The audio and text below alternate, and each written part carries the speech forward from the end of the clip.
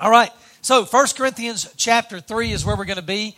In the first two chapters of this letter, 1 Corinthians, what we find out about the church at Corinth is that she was challenged. This was a challenged church. One challenge in 1 Corinthians chapter 1, one challenge that they faced was division. They were divided by their allegiances. Some followed Paul, and some followed Apollos, and some followed Cephas. And so that they focused on the messengers more than they focused on the message. And that was a problem within the church. That was a challenge that they faced. They also faced a challenge of dependence. We saw that in 1 Corinthians chapter 2. They depended upon themselves. They depended upon the ways of the world. They trusted in the world rather than relying on and trusting in God and in the message of Jesus Christ. And so we've only dug into the first two chapters, and we can see how this church was challenged already with two really big challenges, right? And again, we're going to see another challenge tonight. As a matter of fact, in 1 Corinthians chapter 3, we see that the church also faces the challenge of worldliness. Worldliness. That's what they face. And I'm gonna really dig into that word tonight, what it means and how that's a challenge. First of all, to be worldly. What does that mean? To be worldly means to be in the flesh. That's what it means. It's akin to the Greek word sarkiros or sarx. And that word means sinful nature. It means fleshly nature. This is the word that Paul uses, by the way. He uses this word a lot in his letter to the church at Corinth. The King James word here is the word carnal. And so if someone says you are carnal, that means you are worldly or you're in the flesh.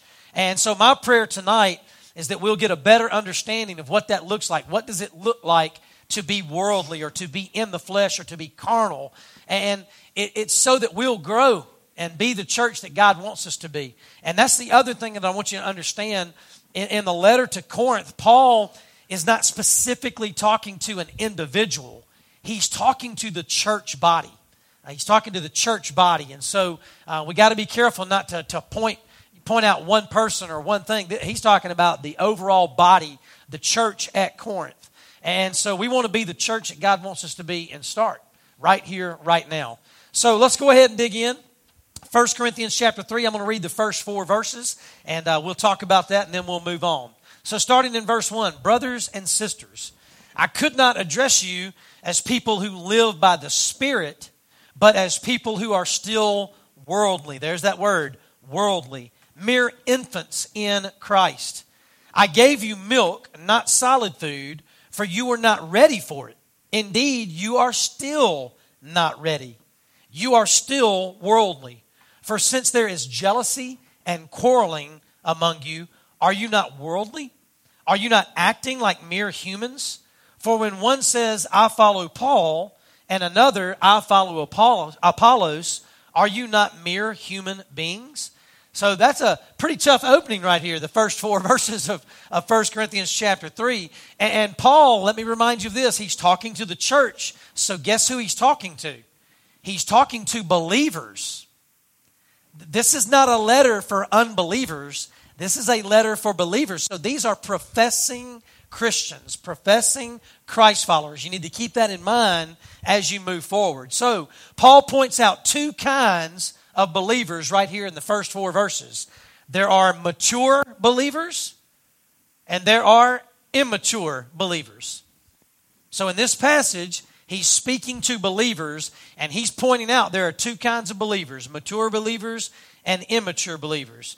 For sure, there were probably some new believers who were in the beginning stages of their faith. And listen, it's okay to be immature because you're just learning, right? You're just learning about faith. You're just learning about the church, and you're just learning about who you are in Christ and who God's created you to be.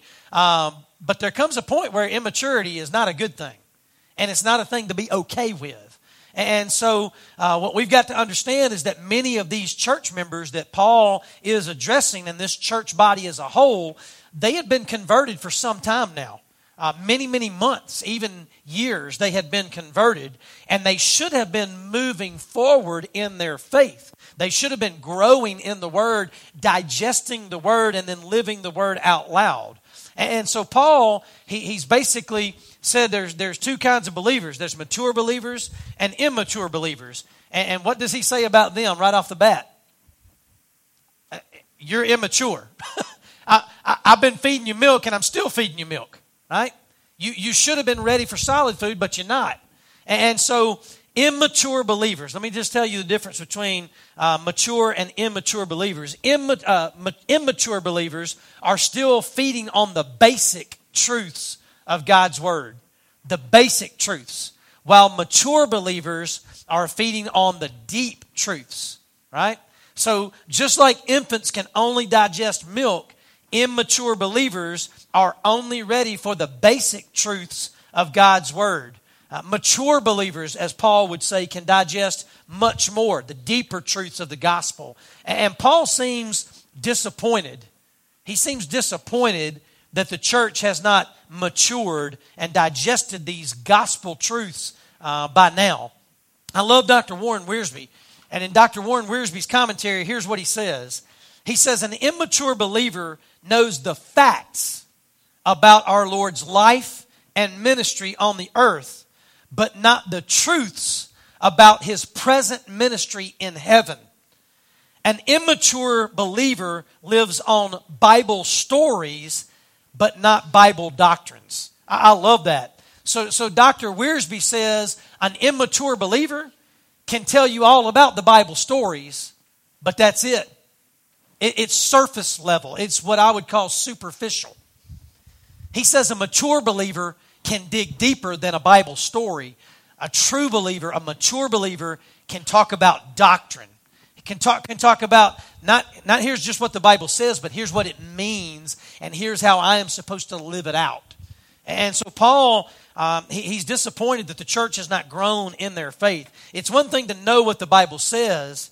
It's another thing to embrace it and then put it in practice daily with spiritual discernment. If you'll remember last week, we talked about that. Spiritual discernment in the life of a Christ follower is a must, right? It's one thing to know what God says. It's another thing to actually embrace it and live it out. And spiritual discernment is where that comes in.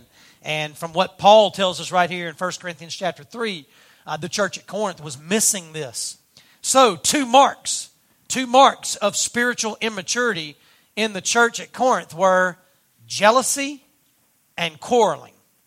Paul says, let me tell you how I know that you are immature. So he's not just saying you're immature and then folding his arms. He's saying, let me tell you how I know that you're immature. I see jealousy and I see quarreling. These are two marks, two traits, if you will, of immaturity. Whereas a mature believer strives for love, strives for unity and service through spiritual discernment, an immature believer walks in the flesh. An immature believer is carnal and worldly, gratifying self, which leads to jealousy. The Greek word for jealousy is zelos, and it's a negative tense. It means to envy. It means to want something that someone else has for personal reasons. He says that quarreling is another trait of immaturity in the church. The word quarreling, I found this pretty interesting. In the Greek language, do you know what the word quarreling is? Rib. Have you ever heard to rib somebody? Right? So rib in the Greek language means to enter into an argument. It's more than disagreeing, it's being disagreeable. That's what quarreling means. It doesn't mean I disagree with you. It means I disagree with you and I don't like you and you get out. That's what it means. I mean, it's not good. The church should not be defined by jealousy and quarreling. That's immaturity. Those are marks of immaturity. And Paul says, this is what I see. This is what I hear from you as a church body. And so Paul, in my opinion, as he opens this third chapter, he's disappointed. He's disappointed in the fact that he's got some deep spiritual, theological truth that he wants to give them, but he can't because they're not ready for it. They're still drinking milk rather than eating solid food.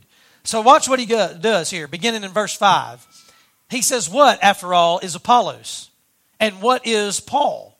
Only servants, through whom you came to believe, as the Lord has assigned to each his task.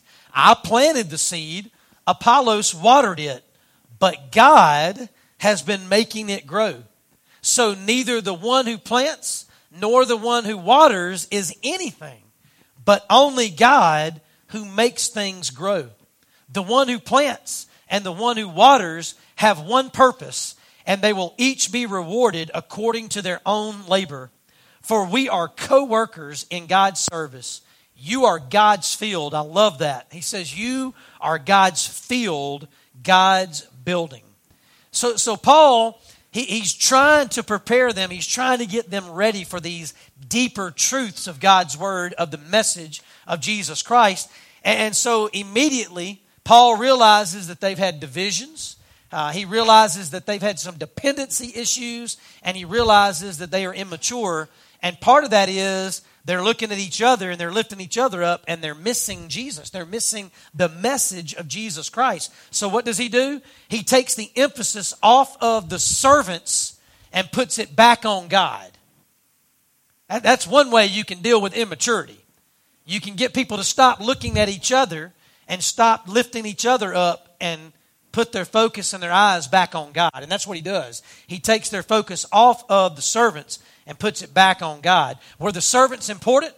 Yeah, they were important. They had a purpose. They had a job to do. But the emphasis has to be on God, because here's the thing.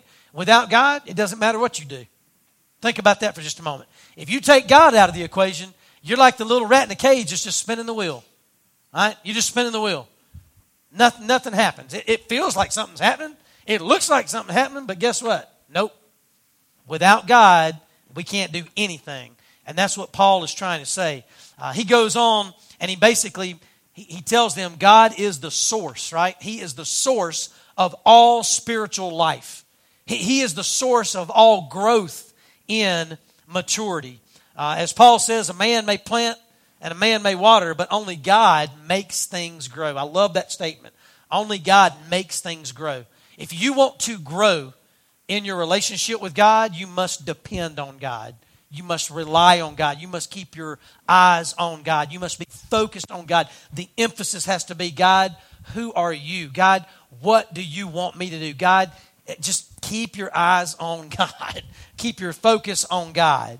Paul goes on, he talks about the servants laboring together. The servants labor in ministry together, right? They have one purpose. One is doing this, one is doing that, but the purpose is the same. They are laboring in ministry together, helping God's church bear fruit. I love when he says you are God's field. What do we plant in the field, right? We plant corn and we plant fruit. We plant all of these things, these plants that bear fruit. And I love that image that Paul gives us. And he says, hey, we're in this together. We're co-laborers in God's field. You are God's field, and the purpose is to bear fruit. Paul's going to go into greater detail about God indwelling us, both as individuals and as a corporate body. But remember, this letter, it is for the corporate body. And he says the corporate body, the church, is God's field, God's building. And Paul points out the different opportunities that we have in the church to serve. But again, the goal is what? Love and unity. That's the goal of a mature believer. Love and unity. An immature believer, right? What happens with an immature believer? What are those two traits again? Jealousy and quarreling. It's pretty easy. If you want to know if you are maturing in your faith or if you are remaining immature, just ask yourself this question. Am I known as being a jealous person? Am I known as one who quarrels, ribs others, so to speak? It's pretty blatant. It's pretty obvious. So he goes on. He's got a lot to say in chapter 3, so let's keep moving. Verse 10, he says, by the grace God has given me, I laid a foundation as a wise builder. He's already spoken to us about wisdom. Where does wisdom come from? It comes from God. How do we gain wisdom? We gain wisdom by way of the Holy Spirit. All right? All you got to do is go back and look at 1 Corinthians 1 and 2. He's already talked about this. He's going to continue to talk about it. But Paul says, by the grace God has given me. In other words, this is not something I earned, right? This is God calling me, God equipping me, God enabling me. He says, by the grace God has given me, I laid a foundation as a wise builder, and someone else is building on it. But each one should build with care. For no one can lay any foundation other than the one already laid, which is Jesus Christ. If anyone builds on this foundation using gold, silver, costly stones, wood, hay, or straw, their work will be shown for what it is, because the day will bring it to light. It will be revealed with fire, and the fire will test the quality of each person's work. If what has been built survives, the builder will receive a reward. If it is burned up, the builder will suffer loss, but yet will be saved, even though only as one escaping through the flames. Let me stop real quick before I move forward. Who is Paul speaking to? Not just the church at Corinth, we get that, but what group of people is he talking to? Believers. And Paul has already made it very clear in other letters, and he's making it clear right here. You are not saved because of your work. Your works don't determine your salvation, right? Your salvation determines your works, not the other way around. Your works don't determine your salvation. You don't work for salvation. You work from salvation. Dr. Tony Evans always says that, and I love that. So Paul's preaching of Christ crucified was the foundation of the church. Paul said, God, His grace, He equipped me and He called me to preach the message of Jesus Christ in wisdom. That means the Spirit led him, guided him, directed him. In spirit, he laid that foundation. And he says the foundation is Jesus Christ. What did Paul say already? I preach Christ crucified. That's what he said over and over again. I preach Christ crucified. There is no other foundation for the church other than Jesus Christ. It's Jesus Christ alone. If we build on anything else, we are setting ourselves up for failure. Do you hear me? If we build the church on any other foundation than Jesus Christ, you better get ready for failure. It's going to happen. It's going to happen. That's what Paul wanted the church at Corinth to understand. The foundation has already been laid. It is Jesus Christ crucified. And then he says, I've laid the foundation, and then others that God has appointed, that God has put in place, is building upon that. But he makes it very clear, the church must be built with care. The church must be built with care because God will call us to give an account for how we build. Let me say that again, because this is very important for me as a pastor. And if you are a leader in this church, it's very important for you as well. The church must be built with care because God will call us to give an account. We are accountable to God for how we build. In this letter, Paul will talk about the individual as the temple of God, but in this passage, we see that he also talks about the church body as the temple of God. He goes on and says, here are some materials that you will use to build. Now these materials, yes, they are earthly in nature, but they are also symbolic. Okay? So the gold and the silver and the costly stones that Paul references in this passage, they represent permanent resources. Permanent resources. Okay? The wood, the hay, and the straw represent perishable sources or resources. And so the question is, are we building with a heavenly perspective? Are we building from an eternal perspective? Or are we building with an earthly perspective? Are we building with worldly wisdom, which Paul has already said is foolishness? I love this because Paul says God is the one who is in control, and as builders, we're going to give an account to God for how we build. What foundation we've laid for our church body and how we build upon that foundation. We're going to give an account to God. Matter of fact, Paul references the day, right? He speaks of the day, and this is very important. Dr. David Jeremiah explains it this way. When Paul speaks of the day This is not the great white throne judgment where God will condemn unbelievers. This is the judgment seat of Jesus Christ. And Paul is going to talk more about that in 2 Corinthians chapter 5. But Dr. David Jeremiah says this is the judgment seat of Christ where believers will be evaluated for their service. And so in that moment, God will see His children as they are. All the motivations, all the desires, all the reasons for serving God and in His kingdom and in kingdom ministry, God's going to know it. Again, this is not about earning salvation. This is about serving in ministry because we are saved. Service does not save us. Our salvation is secure in Jesus Christ. Paul makes that very clear. However, we give God glory in how we serve. I'm going to say that again. We give God glory in how we serve. When we serve with the right motivation, when we serve with the right desire, when we serve with the right purposes, God is glorified. And so Dr. Tony Evans, I love this. He says this in his commentary, don't give God your leftovers. Give Him the best you have to offer. This passage affirms the eternal security of unfaithful believers who enter heaven with little or nothing to show in terms of their service to God and His kingdom. So Dr. Tony Evans is very clear. If you are a believer in Jesus Christ, your eternity is secure. But what you have to lay at the feet of Jesus, what you have to lay down as you worship Him, it'll all be determined by your service in ministry. And I love Dr. Tony Evans. He said, don't give God your leftovers. Give Him the best you have to offer. I'm going to tell you what, tonight, that meal you ate, right? Jonathan and that class and those people that cooked, that had to be the best. Because I've eaten leftovers before. And that wasn't leftovers. That was the best. They gave you the best. And listen to me. It's funny, right? But ask my wife how much I like leftovers. Ask my mama how much I like leftovers. I'm going to be honest with you. I hate leftovers. Now, I eat it when I'm hungry, but it ain't what I want.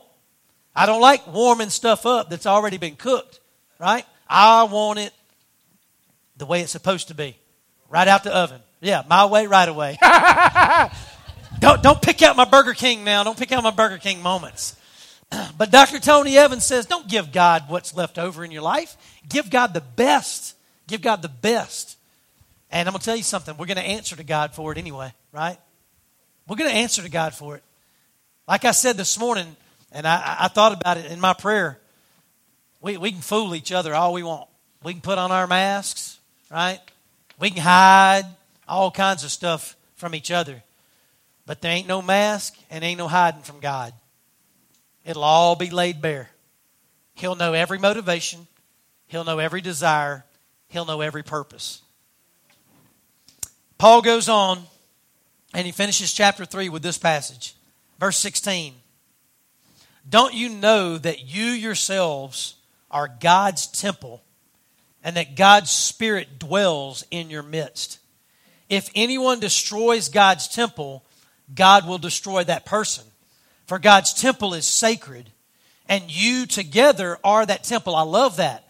He says you together are that temple. Again, we know that as individuals, we are God's temple, that God's Spirit dwells in us. But we tonight, gathered as a body, are God's temple as well. And so I love how Paul explains that.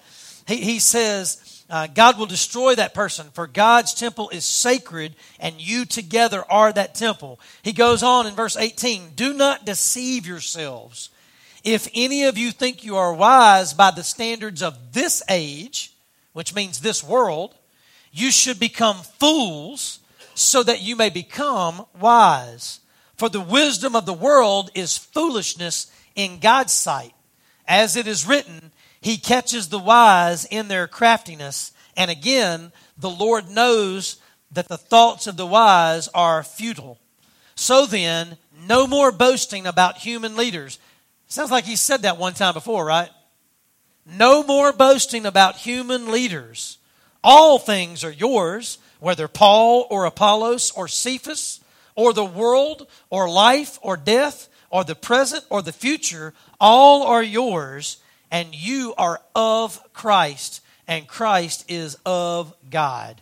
What an awesome way to finish this passage. Remember, this is about being a mature believer versus being an immature believer. This is about walking in the Spirit or walking in the flesh. And so the you in this passage, when he says you, right, it sounds like he's talking to Jeff. But actually in the Greek language, the word you here is plural. He's not talking to an individual. He's talking to the body.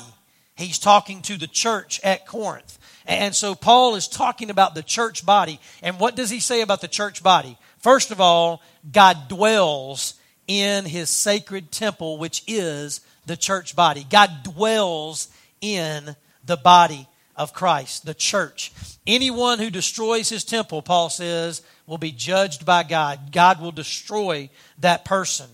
False doctrines. We talked a little bit about this in our staff meeting, false teachers and false doctrines. Jeremy and I, we were talking about this, and a lot of times when we think about false teachers and we think about false doctrines, we think about those people out there that don't have anything to do with Jesus Christ. But do you know that there were false teachers back then who believed in Jesus, but they were trying to force, right? They were trying to force what they believed on someone else. And so that's false doctrine. That's false teaching. And so Paul says false doctrines, false teachers, divisions, and the like, those are means of destruction for the church body. That's why he says you got to be careful. You got to be careful how you build the church and how you build on this foundation that is Jesus Christ. He says God sees it and God will deal with it. So I'm going to ask a question that I've already answered, but I want to make sure you were listening. How can we attain wisdom? Who is the source of wisdom? God. God will give us wisdom. How? James tells us in his letter, if we ask for wisdom, how will God give it to us? Yeah. Abundantly, generously, right? He'll give it to us generously without finding fault. And so all we got to do is ask God for it. He is the source of the wisdom. He'll give it to us. And I love this. In his commentary, Dr. Tony Evans says this: it's better to become a fool in the world's eyes in order to become wise in God's eyes. Think about that for just a moment. It's better to become a fool in the world's eyes so that we can be wise in God's eyes. I would like to say that would have been good information for Herod. Think about that. This morning, he was worried about looking like a fool in front of who? All those important people who were there to celebrate his birthday. And instead of making a wise decision, right, he made a foolish decision. He made a sinful decision. Dr. Tony Evans, it's better to become a fool. Better to become a fool in the world's eyes in order to become wise in God's eyes. So what perspective? That's my question. What perspective are we choosing to live by in this life? Are we seeing things with human eyes? Are we seeing things from a worldly perspective? Or are we seeing things with the eyes of redeemed hearts? Are we seeing things from a heavenly perspective? Even in this passage of Scripture, Paul, he actually quotes Scripture from Job. So that first verse that he quoted, that's actually Job chapter 5, verse 13. That little second scripture that he quoted, that's Psalm 94, verse 11. And basically what Paul is saying is God knows. God knows what you are thinking. He knows what you're doing. He knows why you're doing it. God sees it all. He knows it all. And so true wisdom is of God and from God. That's what Paul wants the church to know.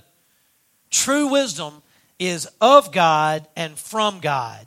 And then one more time, Paul hits it hard, and I believe it's intentional, and we'll continue to see it. They really struggled. They really struggled in their divisions with leaders. Well, this is what Paul says, so this is what I'm doing. Well, this is what Apollos said, so this is what I'm doing. Well, this is what Cephas said, so this is what I'm doing. They really struggled. They really struggled in their divisions with human leaders. And so Paul makes it very, very clear. The church is not to exalt leaders. The church is to exalt Christ. And that's it. That's it. The church is to exalt Christ, not its leaders. This is the second time Paul has said that. He already said it once in 1 Corinthians chapter 1. God has given them great church leaders. He's given them leaders and members. And listen, they belong to one another. Just like at this church, you and I, we not only belong to God, we belong to one another. Right? We belong. Okay? But we don't exalt each other. We exalt Christ. Can we respect each other? Can we honor each other? We should. But as far as exalting and lifting up, right, it should be Christ and Christ alone. And so my prayer, right, and I put this on your handout, let's pray for one another. And let's pray for one another to live by the Spirit, not by the flesh. And I just believe not only was this a challenge for Corinth, I believe this is a challenge for every church everywhere. Because we're going to be tempted to lean on, to rely on, right, human wisdom. We're going to be tempted to lean on and lie on experience, right? Oh, well, I've got experience in this area, and I've got experience. And again, I'm not saying our education, I'm not saying our experience, I'm not saying those are bad things. But when you begin to rely on your education or my education, when you begin to rely on your experience or my experience, and you leave God out, good luck. Good luck. We've been there before as a church, where we've depended on ourselves and we got ourselves in a pickle, and we had to pray hard, and we had to be disciplined by God to get out of it. And we're seeing it everywhere. We're seeing it everywhere. All kinds of churches in all kinds of problems because they've relied on self. That they've depended upon the ways of the world rather than relying and depending on God. And so I want you to pray for me. I want you to pray for me as your pastor. I want you to pray for our deacons and our Sunday school teachers. Pray that yes, God would give us wisdom, that yes, God would give us education, that yes, God would give us experience, but pray that we will rely on God and depend on God, and that you as well will rely on God and depend on God. And I believe that's what Paul was saying to the church at Corinth, is you're immature, right? You're feeding on milk. I can't even give you solid food because you're too busy exalting each other and glorifying each other, and you're missing Jesus. And so Paul says, how can I talk to you about anything more when you can't even get up off the ground? You're mere infants. And I'm going to be honest with you, that's a bad place to be for a church. That's a bad place to be for a church, because how can you serve God's kingdom, right? How can you serve God's kingdom if you aren't being led by the Spirit, if you aren't walking by the Spirit? I'll tell you, it's impossible. It's impossible to serve in your community and serve in your world and bring God glory when you're in and of yourselves. Be filled with the Spirit. That's what I pray for. I pray that we will live by the Spirit, be filled by the Spirit, and we'll leave the worldliness behind. I don't know about you, but I'm so glad, and maybe you are hiding it from me. And if you are, keep hiding it from me. But I'm going to just tell you something. I'm so thankful that this church is not defined by jealousy. In the leadership, in the lay members, I'm so glad that this church is not defined by quarreling. Now, I'm not saying it hadn't happened in the past, because if you've been here as long as I have, you know that it's happened, okay? And it could very easily happen again if we take our eyes off of Jesus. I'm just telling you. You take your eyes off of Jesus, you're going to put your eyes somewhere. And I'm begging you, don't put them on me. Because I'll go ahead and tell you right now, you're going to be disappointed. You're going to be disappointed if you put your eyes on me. If you put your heart and your mind on me, I've already given you the warning. You will be let down and you will be disappointed. You put your eyes on Christ, He'll never let you down. He'll never disappoint you. And so that's what I want to do. I want to focus on Christ and Him crucified. I want to put my eyes on Christ, the risen Christ, right? The victory that we have in Christ. That's what I want to do, and that's what I want you to do. So, as we move forward, we're gonna continue to see some challenges, and I don't want to pat ourselves on the back too much, right? But at the same time, I do want to thank God for protecting us and for growing us, right? Because here's the thing: I can plant, and somebody can come behind me and water, but if God's not growing it, does it matter? Nope. I'm thankful that God is growing us as a body, growing us in His Word, growing us together so that we can do what He's called us to do in this community. Amen?